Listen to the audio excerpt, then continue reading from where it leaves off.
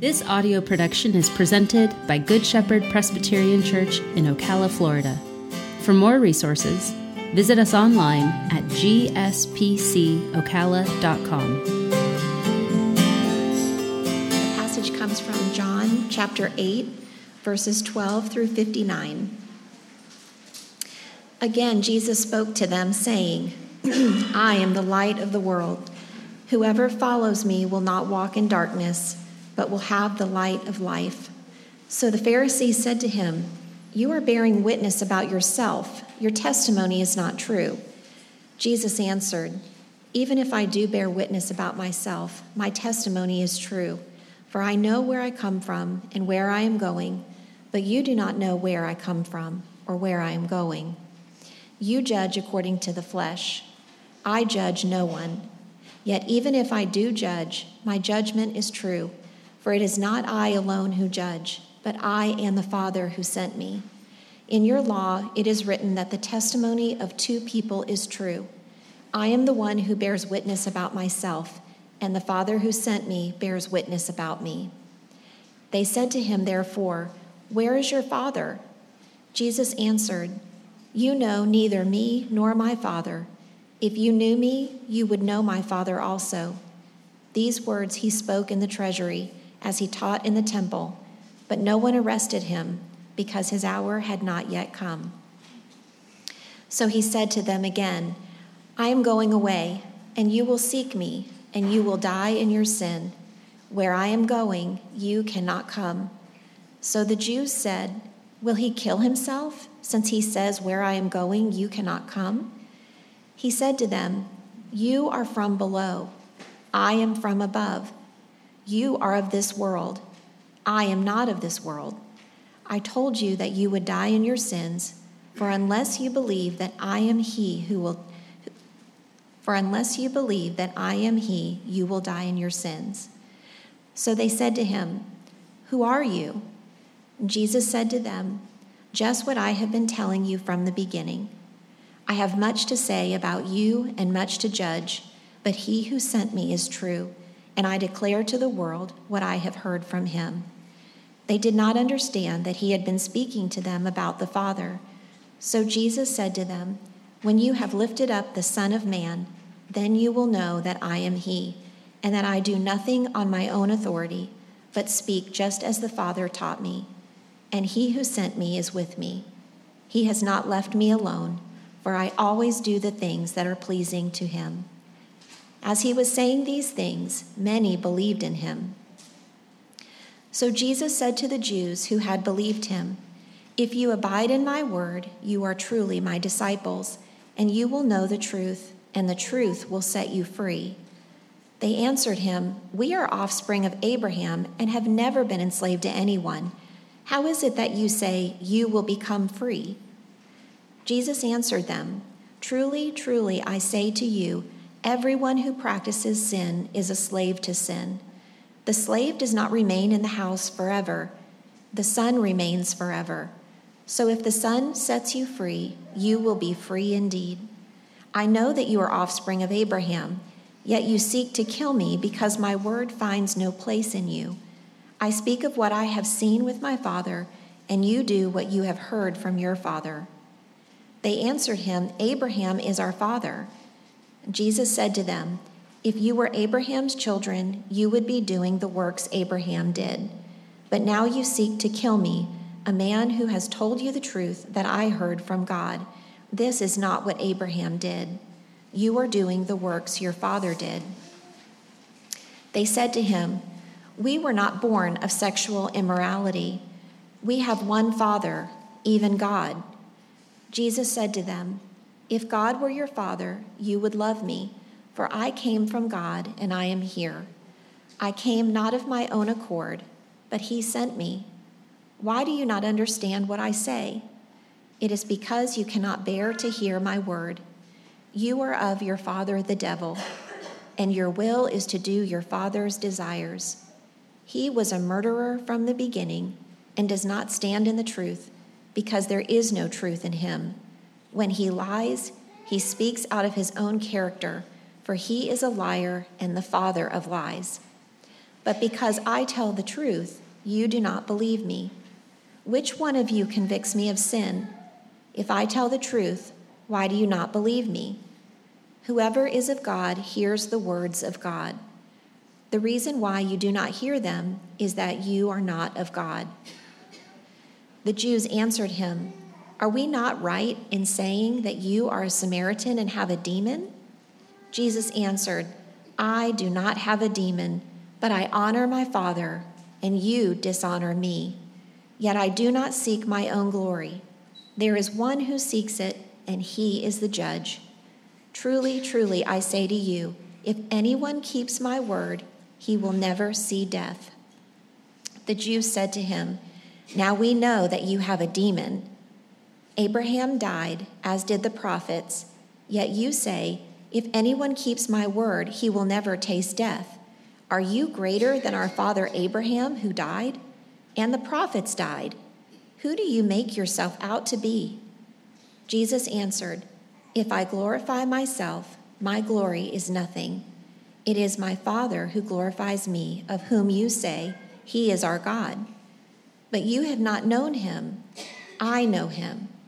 If I were to say that I do not know him, I would be a liar like you. But I do know him, and I keep his word. Your father Abraham rejoiced that he would see my day. He saw it and was glad." So the Jews said to him, "You are not yet 50 years old, and have you seen Abraham?" Jesus said to them, "Truly, truly, I say to you, before Abraham was, I am." So they picked up stones to throw at him, but Jesus hid himself and went out of the temple. The grass withers and the flowers fade. The word of our God will stand forever. Thank you, Nikki. Sorry for the long passage. It just fits. It's like a rainy day. You've curled up with a nice long book, and we're all together in it. Let's pray. God, I praise you for who you are. I pray that you would open our hearts this morning to your word and what you have for us. I pray that we would be able to clearly see ourselves for who we are and see you for who you are. In Jesus' name we pray, amen. So I wanted to start by asking just a simple question. How do you introduce yourself?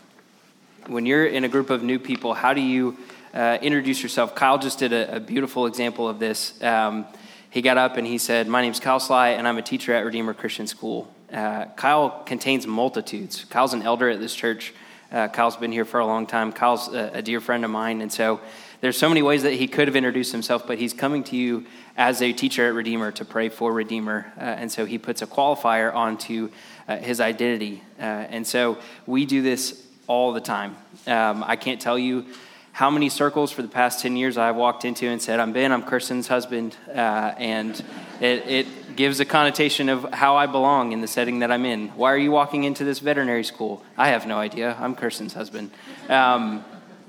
So we if I want a little bit of street cred in the preschool over here, I can say that I'm Asher and Tate's dad, and that gives a different connotation of who I am instead of just some guy who's walking through the fence. And we do this over and over and over again. If you remember being 18 and being asked the question, "What are you doing next year? Where are you going for college?" That answer stamps something onto your identity about who you are and what you're up to. Once you get to college, if that's the route that you take, the question becomes, "What's your major? What are you studying?" And either with pride or embarrassment, you either say, "I'm going to be a doctor," or "I'm an English major, and I have no idea what I'm doing with my life." That was my answer to that question. And so we have all of these ways that we present ourselves to the world. We live in a culture that thrives on and runs on existence by association. We have some part of our identity that ties us to something bigger than ourselves. We become like little barnacles on boats. We attach ourselves to something that's greater than us, and we exist by association to that thing. And so this is my occupation. This is my family. This is the place that I'm from. When I still catch myself all the time when I'm in places that are not Ocala, I'll introduce myself and I'll say, "I'm Ben, I'm from Ocala, but I grew up in Lakeland." And so I still have this like twinge of, I'm associated with another place that's a little bit bigger than Ocala, but I live in Ocala and I'm kind of from here and I've been here long. I've lived in Ocala longer than I lived in Lakeland, which is crazy to think about. But I still have this barnacle attachment to something that I feel will get me more credibility perhaps than Ocala. Sorry for those of you who grew up in Ocala. I love it here and I want to live here forever. But we do this all the time, right? You catch yourself doing this. You attach yourself to something that's greater than you so that you can have more credibility in the circles that you run in. This is what causes a 19-year-old to paint themselves blue and scream until they can't talk the next day because they are associated with something else. As that 19-year-old, I didn't walk out of the stadium at UF saying, what am I doing with my life? I'm painted blue. I look like a fool. I was just on national television, painted blue, looking like a fool. I walked out of the stadium with a sense of pride because I was attached to the University of Florida and our football program. And I was like, I am contributing to this success that is happening, which is nonsense, right? We do this all the time. Hey, Abby. We do this all the time with our occupations. The second question that you're asked after your name is, what do you do? What's your job? And I think those of you who have been through the stage of retirement have this wrestling with your identity. I presume I'm not quite there yet, but I presume that there's a wrestling with your identity of I don't have an office to go to every day. I am not my occupation anymore. How do I fit into the world at large, if not in the category that I've built for myself? Or those of you who are mothers, when you're an empty nester, when your kids are not in the house anymore, this thing that you have built your identity upon, there's an adjustment period, and there's discomfort in that. Maybe there's joy and celebration as soon as your kids leave for college. But we have this existence by association culture that we live in. And this is exactly what is going on in our passage today. We have two groups of people. We have Jesus and we have the Pharisees, and each of them are introducing themselves. They are standing in front of each other and saying, this is who I am. Jesus is calmly and kindly revealing himself to the Pharisees little by little as he has this conversation with them. And the Pharisees in their responses are exposing their associations, exposing the things that they have attached themselves to.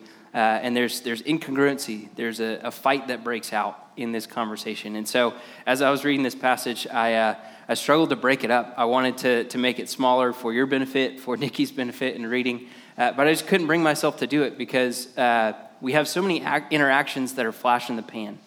We meet someone at a conference or at a dinner or in a large social gathering, and we get 2 seconds with them and we move on.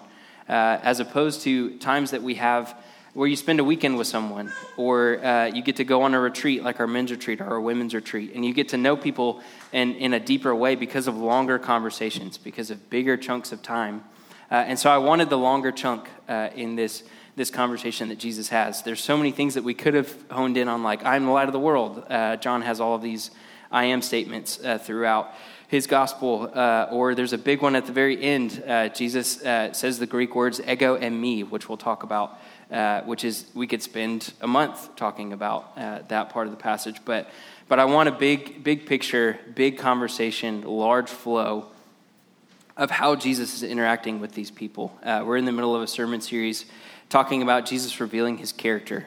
We've talked about Jesus, last week we talked about him healing the woman who had a discharge of blood and then going on to raise Jairus' daughter from the dead. And before that, we talked about Jesus' miracle at the wedding feast of Canaan. And so Jesus is presenting himself to people in small increments, in ways that he's drawing them to himself. And so we get to see that in this passage today as we dig through it. So I want us to hold on to 3 major questions as we dig through this massive passage today. 3 major questions. Number 1, who is Jesus claiming to be? What is he associating himself with? What boat is he attaching his barnacle to say, this is who I'm with, and this is who I am, and how is he presenting that to the Pharisees? Who is Jesus claiming to be? What is his identity that he's presenting? Number 2, what is his attitude toward the Pharisees as he's speaking to them? What's his tone of voice? What's his body language like? How is he interacting with the people who are continually disagreeing with him, who are standing in opposition to the things that he is claiming to say? And finally, what does the Pharisees' reaction tell us about ourselves? Where do you see yourself in this story? How do you place yourself into the gospel message that John records for us? Every time the Pharisees talk, as you read this passage today, as we talk about it, I want you to picture that they have a buzzer in their hand, because it seems like every time Jesus speaks, they have a buzzer and they just go, wrong. That's not true. You can't say that. That's not right. You can't tell us that's who we are. So every time the Pharisees talk, it seems like they have a buzzer in their hand. And I want to show us that the way the Pharisees are interacting with Jesus is almost a reversal of Isaiah chapter 6. In Isaiah 6, the prophet finds himself in the throne room of God, and he sees the majesty of who God is, and he looks at himself and he says, I fall short. I don't measure up. I'm a man of unclean lips, and I come from a people of unclean lips. And what the Pharisees are doing is flipping that interaction on their head. They're looking at God incarnate, and they're saying, you don't measure up to our standards. We have a culture that we live in that has these certain attributes that we glorify, and you're not measuring up to what we think you should. And so it's this perverse, backwards understanding of God's interaction with mankind. And it's arrogant and it's gross, and it's exactly how my heart works. So as we go through, who is Jesus? Who is he claiming to be? What's his attitude toward the Pharisees? How is he approaching them? And finally, what does the Pharisees' reaction tell us about who we are?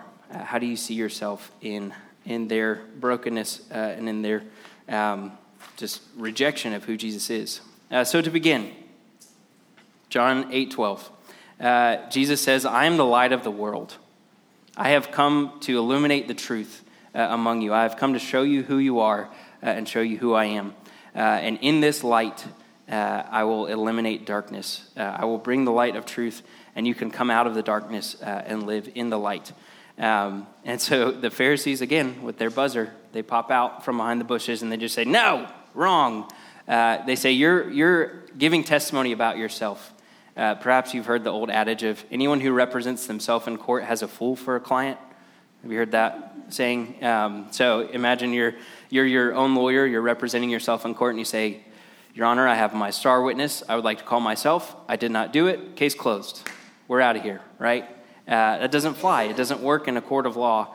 And so the Pharisees call Jesus out, and they say, you are testifying about yourself, and you can't do that. You can't claim to be something lofty like the light of the world, who is the ultimate holder of truth.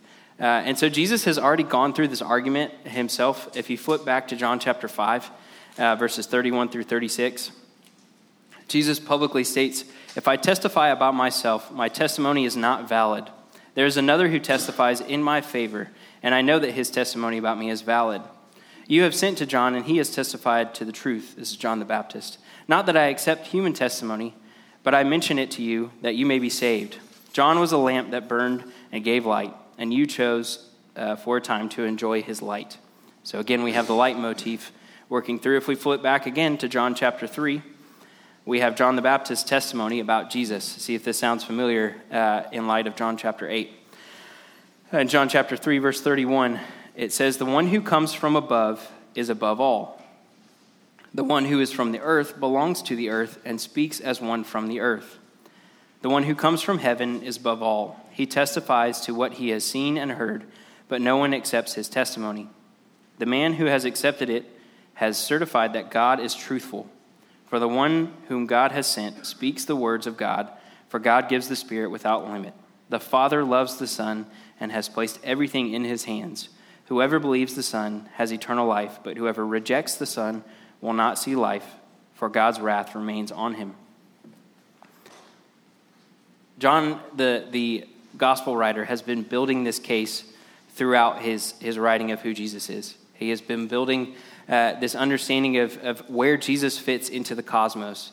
And this testimony about who he is has come from the Father. Remember Jesus' baptism. The Father speaks from the clouds and says, this is my Son in whom I am well pleased.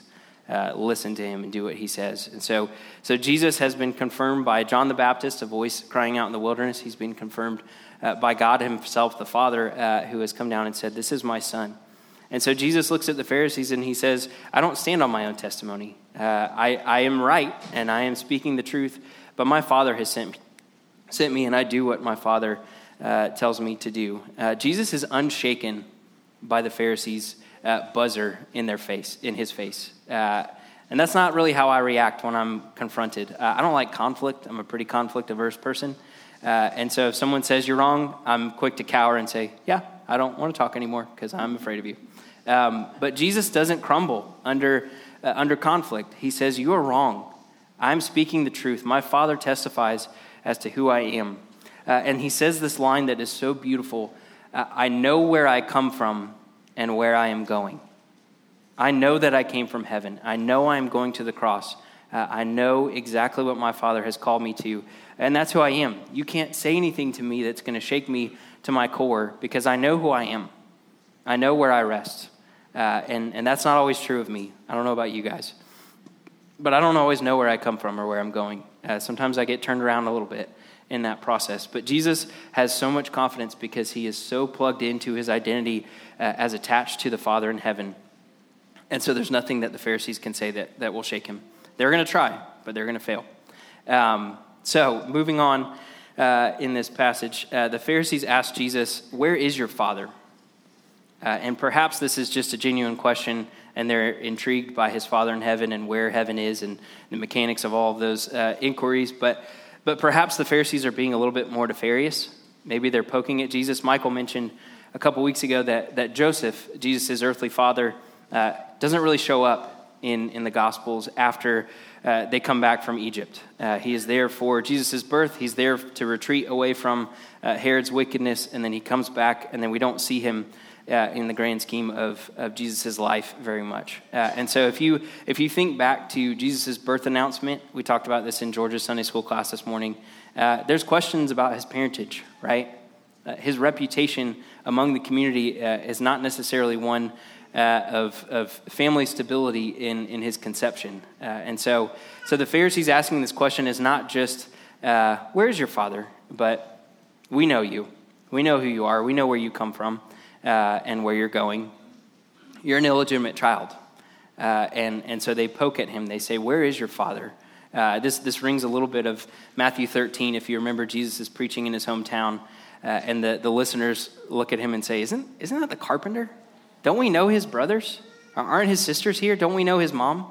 And they don't believe him because they know where he comes from. They know his parentage and his story. And so we have this brokenness in perception of the Pharisees building a case about Jesus that is not true.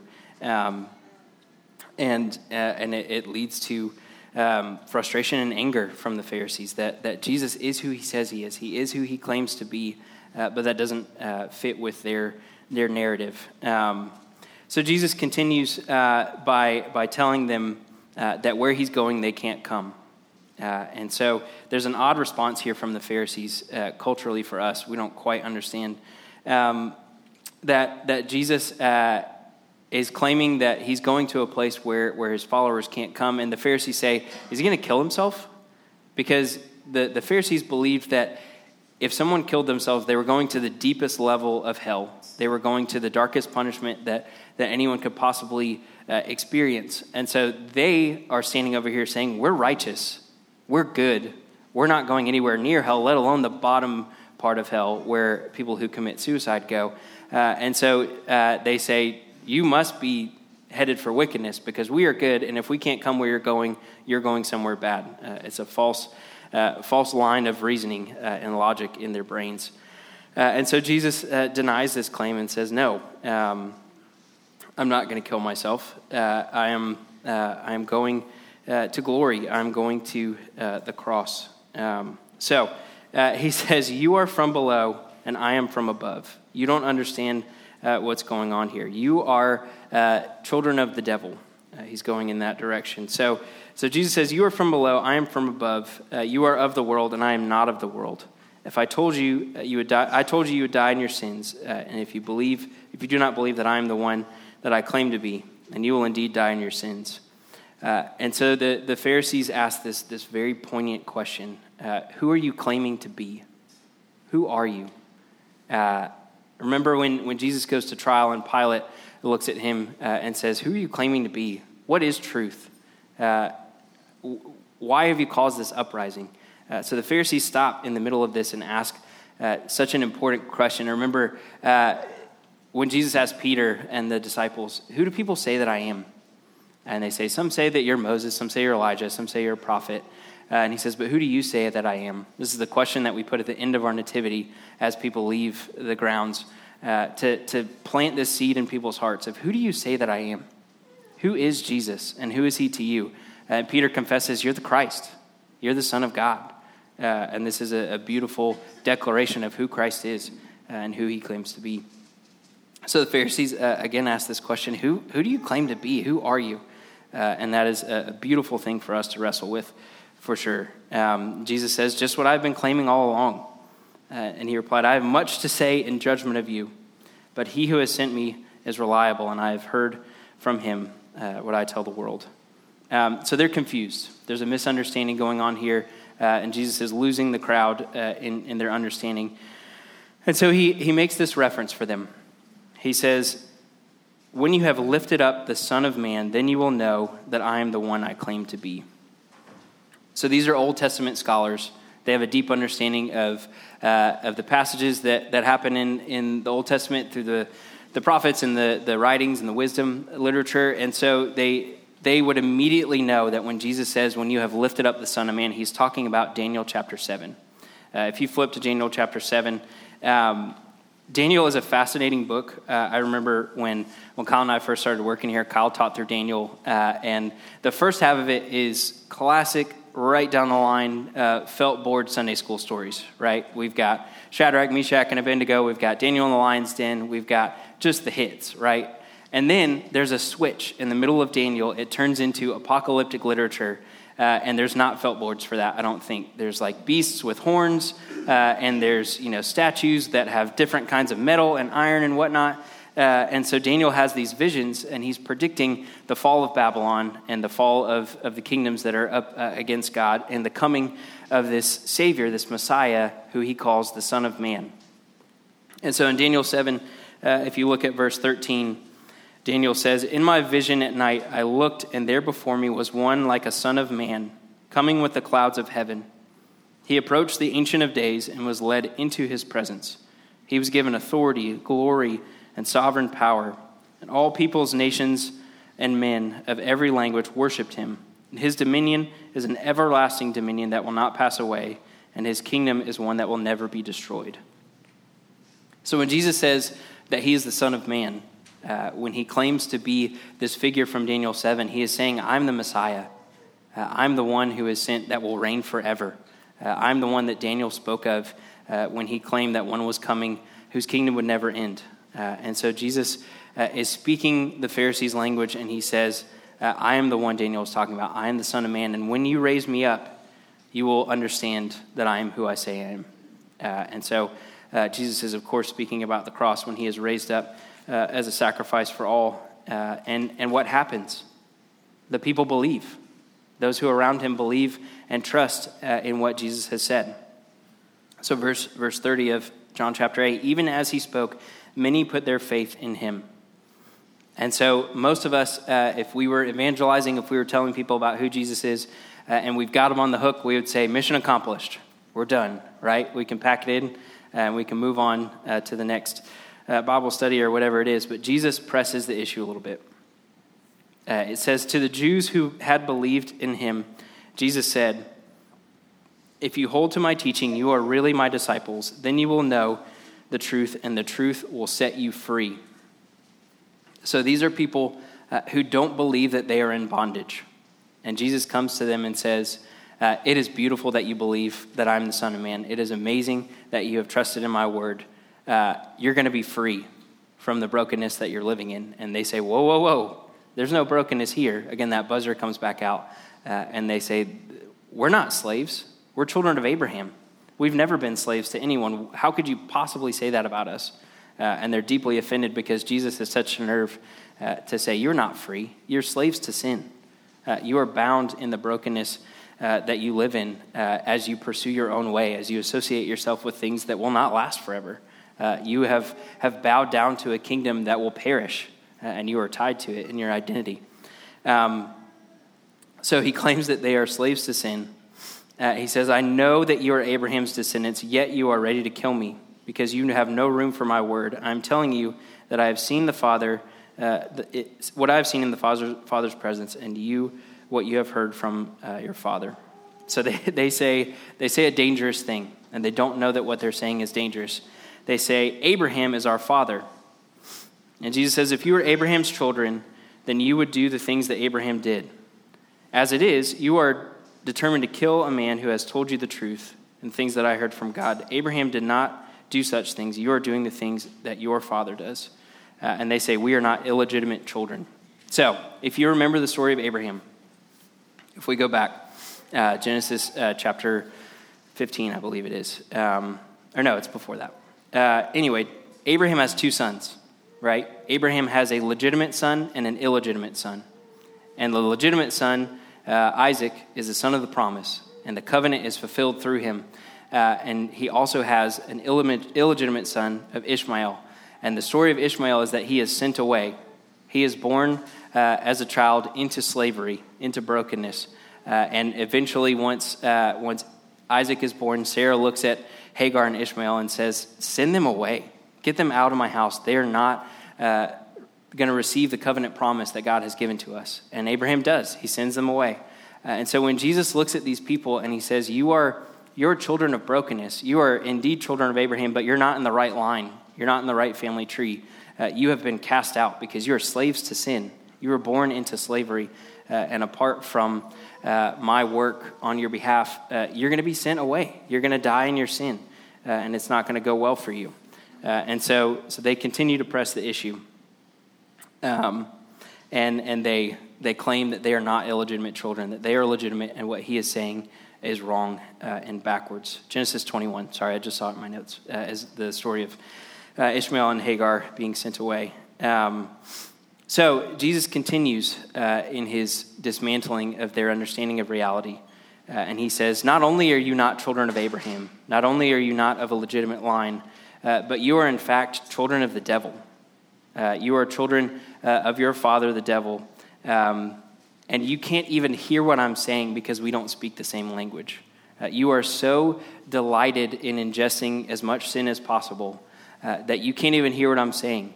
This reminded me a little bit of the Tower of Babel, right? We have men who are deciding that they are going to make a name for themselves by building a tower to heaven. And all of a sudden, through the power of God intervening in man's brokenness, one guy goes to hand another guy a brick, and he can't understand what he's saying.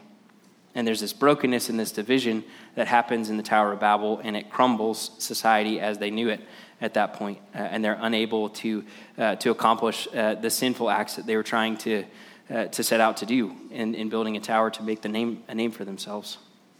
And so Jesus says there's a break in communication here. You can't even hear the truth that I'm telling you because you are so invested in what you think your identity is, being sons of Abraham. You think you are saved by the righteousness that comes from being Jews, and you are completely off base. You haven't quite caught the understanding of what the Messiah is here to do. So the Pharisees get frustrated. If you've watched your children fight, or if you've been in a childish argument recently, you'll understand exactly what's happening here. In verse 48, the Jews answered him, aren't we right in saying that you're a Samaritan and demon-possessed? Where did that come from? Sometimes as a parent, you'll hear something from the other room, and a child takes an emotional shot at another child, and you're like, where are you even getting this stuff? That came out of nowhere. So the Pharisees, in their attempts to discredit what Jesus is saying, they again question where he comes from. If you remember Jesus calling Nathanael, his disciple, other disciples come to him and they say, Nathanael, you've got to meet this guy. He's from Nazareth. He's great. And he says, what good can come from Nazareth? Nothing good comes from there. It's ridiculous. And so the Pharisees are taking this kernel of, you're from Nazareth, which is disrespected and not important, and they blow it up and they say, are you from Samaria? And if you know anything about the context that they're living in, Samaria is this nation of half-breeds. They're not quite who they should be. And they're situated right in the middle of the territory of Israel. And so when people are on the north side of Israel and they need to get to the south side, they will walk all the way around Samaria so as not to dirty their shoes with the soil of these unclean people, right? And Jesus has been pushing back on this. If you remember, the woman at the well is a Samaritan woman, and Jesus dignifies her, again, in a completely backward interaction as the one he's having with the Pharisees here. He tells her who she is, and she says, "You're right. I'm an adulterous woman." And he reveals himself to be the Messiah to her, and she sprints into her town and tells them who Jesus is, and many people are converted through that experience. So she's a Samaritan that Jesus dignifies. And later, as he tells parables, Jesus will tell a parable of the Good Samaritan, the one who did what he was supposed to do and was a neighbor to the man who was mugged on the side of the road.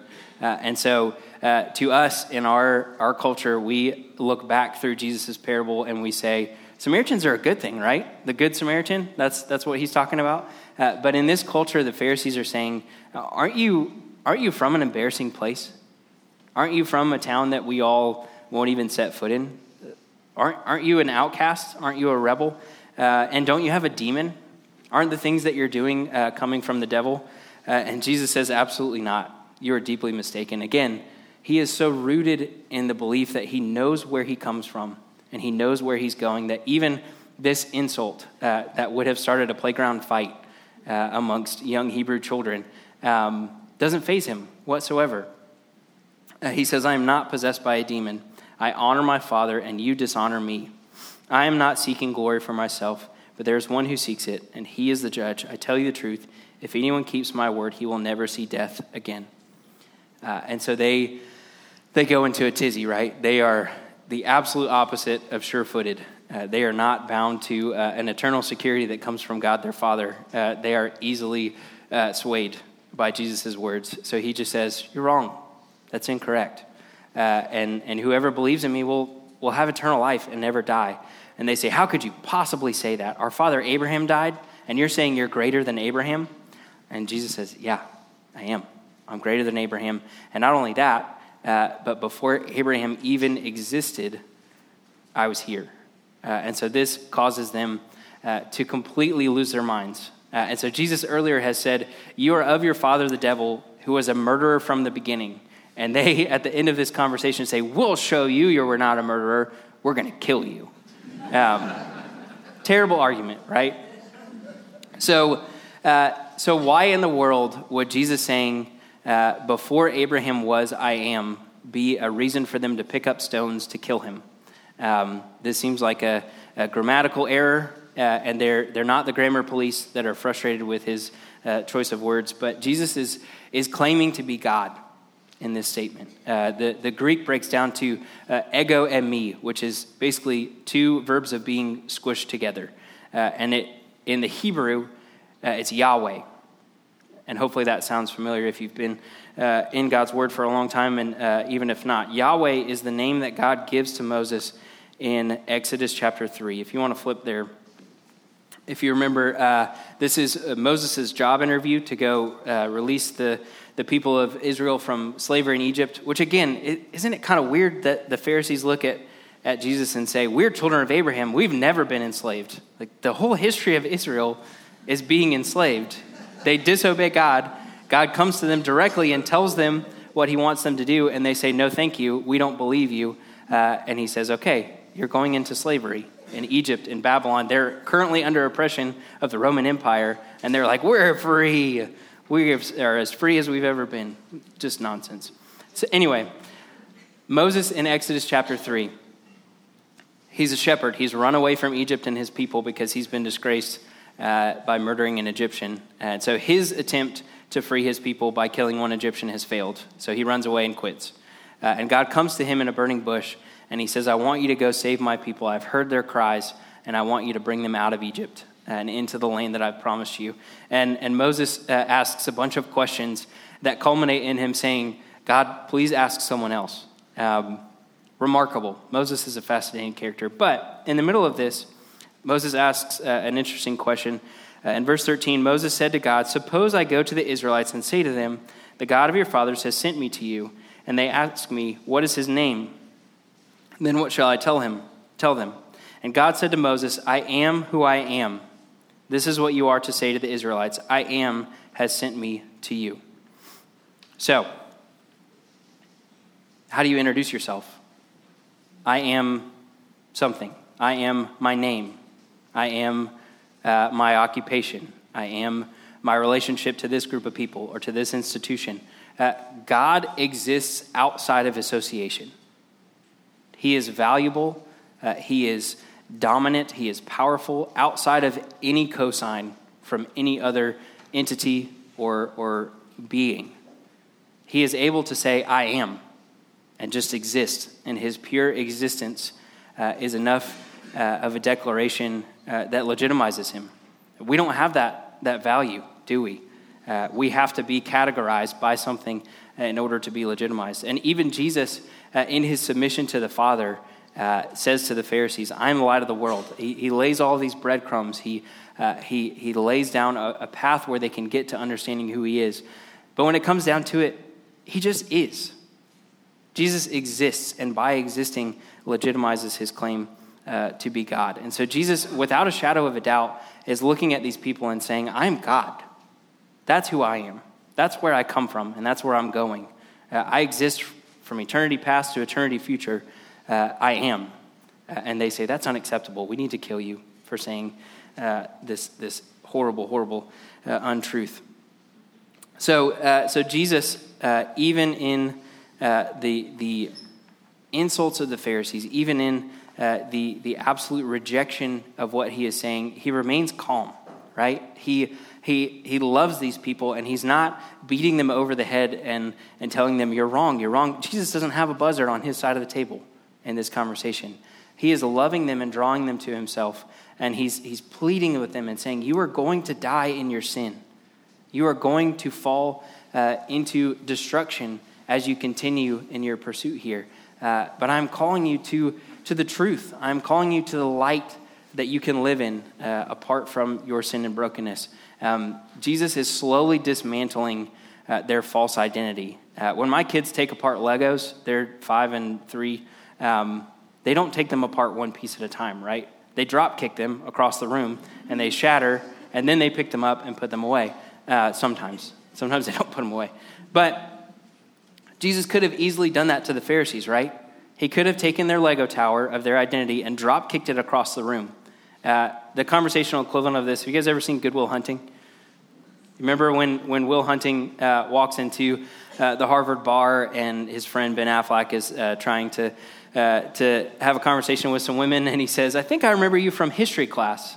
And this Harvard punk just can't let that slide and comes over and starts to humiliate his friend and say, oh, I remember that history class. It was, between lunch and recess. You're a juvenile. Why are you even here? And so Ben Affleck is embarrassed, and Matt Damon sweeps in, and he just wipes the floor with this Harvard kid, right? He walks him through all the ways that his education is going to fall short. He's like, you're going to read this guy, you're going to read this guy, and your opinions are going to change. And you're going to wake up one day, and you're going to realize that you dropped $150,000 on an education you could have gotten at the public library. And he dismantles this guy's whole identity as a Harvard student.